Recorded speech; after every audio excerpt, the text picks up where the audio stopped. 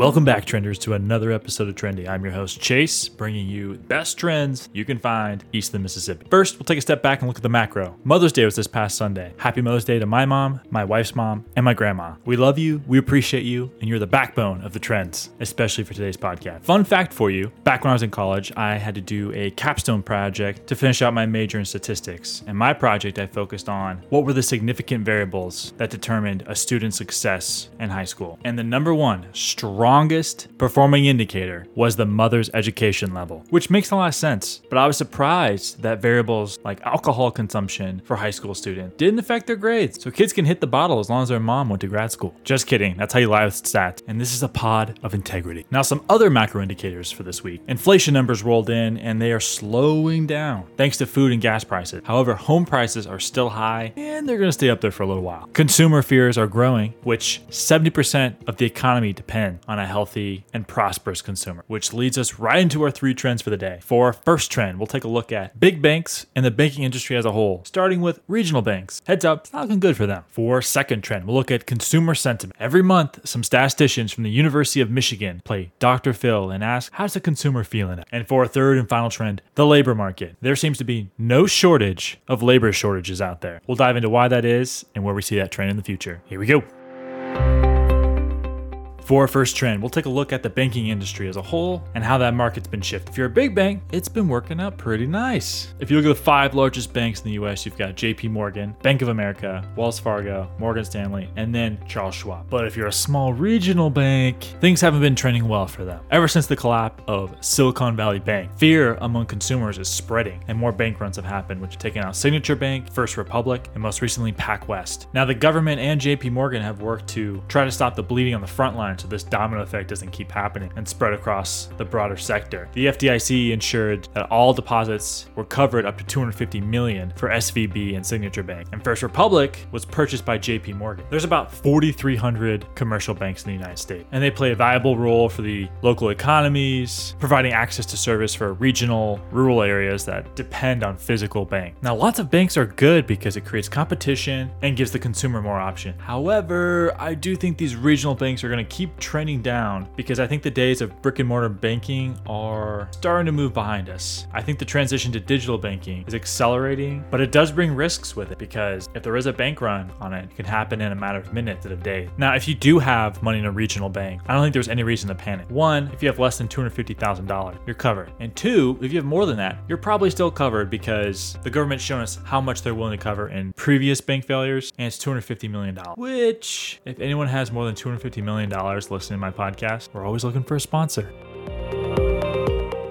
For second trend, consumer sentiment is at a 6-month low. The only thing that spreads faster than a virus is fear. And it's starting to show up in the University of Michigan's consumer survey. So every month, our good friends at the University of Michigan survey consumers on 3 factors. 1, how the consumer views their own financial situation. 2, how they view the economy over the long term. 3, how do they view the economy over the short term. Now, this survey takes about 50 questions to measure these 3 areas. And they do at least 500 interviews by telephone. Fortunately, it doesn't include Alaska or Hawaii. Sorry, guys. Now, you may hear this trend say, what do I care? I'm doing great. There I'm working is fine. Why does this matter? Well, great question. 1, nothing happens in a vacuum. Our entire economy across the globe is connected. 2, the speed of those reactions of our connected economy are happening faster than ever thanks to social media and technology. And 3, because most of my listeners are in the 28 to 34 working professional range. And so if you have a 401k or any type of retirement account or money invested, you care a lot about how the consumer is doing because the consumer makes the economy. If the consumer is trending down, the economy won't be too far behind it. Now, there was a quote from the most recent survey of consumer sentiment by director Joanne Su, in which she said, while current incoming macroeconomic data shows no signs of a recession, consumers are worried about the proliferation of negative news about the economy and the debt crisis standoff we have in common. However, I'm not telling you this to be afraid of fear. This is great news. When people are fearful, they start selling, most of the time irrationally. So when prices drop, pay attention because your horizon should be long-term and shouldn't be worried about the debt crisis of today or layoff of company X. It's about the long-term potential of tomorrow.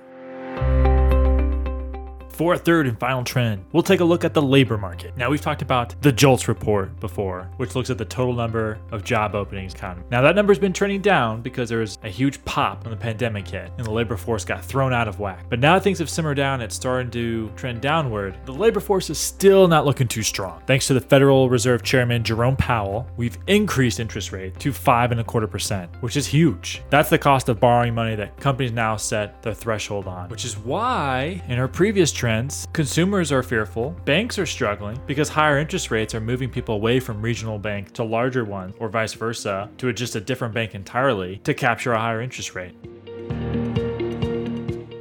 Now we got some takeouts for you for our first trend. Regional banks are trending down and going down to a land down under. We're not talking about Australia, we're talking about bankruptcy. And the big reason why is fear and interest rates. Now, personally, when I graduated college and as soon as my net worth was more than a Chipotle burrito, after starting my first job, I switched my banking away from Chase Bank, ironically, to Ally because their interest rates were about 50 times more than what Chase Bank was. I personally think digital banks are superior, like Discover as well, because the interest rates they offer, their customer service is solid. The only downside is you can't deposit cash. You can pull money out of ATMs for free, but you cannot deposit cash, which unless you own a vending machine or a laundromat, you're good. We've always said cash is trash, but now the Fed is jacking up interest rates to make it work for you. For our second trend, fear is starting to spread across the economy. And we've seen that with our consumer sentiment report from some frostbitten fellows at the University of Michigan in their most recent surveys. We think sentiment is low and will stay low because consumers are feeling less optimistic about the economy, whether it's because of job security, inflation, interest rates, or debt ceilings in Congress. When sentiment falls, people are less likely to spend money, which can ripple through and impact a number of sectors in the U.S. economy. Now, does this mean you should sell all your S&P shares or U.S. stock? No. Personally, I'm a U.S. economy or bust kind of guy. I think Europe lacks the growth and productivity edges that the U.S. has. South America and African countries have businesses that lack the infrastructure, I think, to achieve real scale. And the Asian markets have governments that are about as trustworthy as my dog with a rotisserie chicken. So I know I'm biased, but I think when others are fearful, it's time to double down. For our third trend, labor shortages keep getting shorter. We're losing workers faster than we can add them back in, which is going to force companies to adopt new technologies to make them more efficient or hire people outside the border to get the job done. And while a smaller labor force may make for a more profitable company, I think its growth potential might be challenged. So don't worry about your regional bank failing. The FDIC's got you covered to a point. And don't worry about the economy because I think the US still has the best economy. And don't worry about finding a job because it looks like labor shortages are going to keep on trending. Thanks for listening to another Trendy Tuesday. We look forward to having you back next week to learn about some more trends.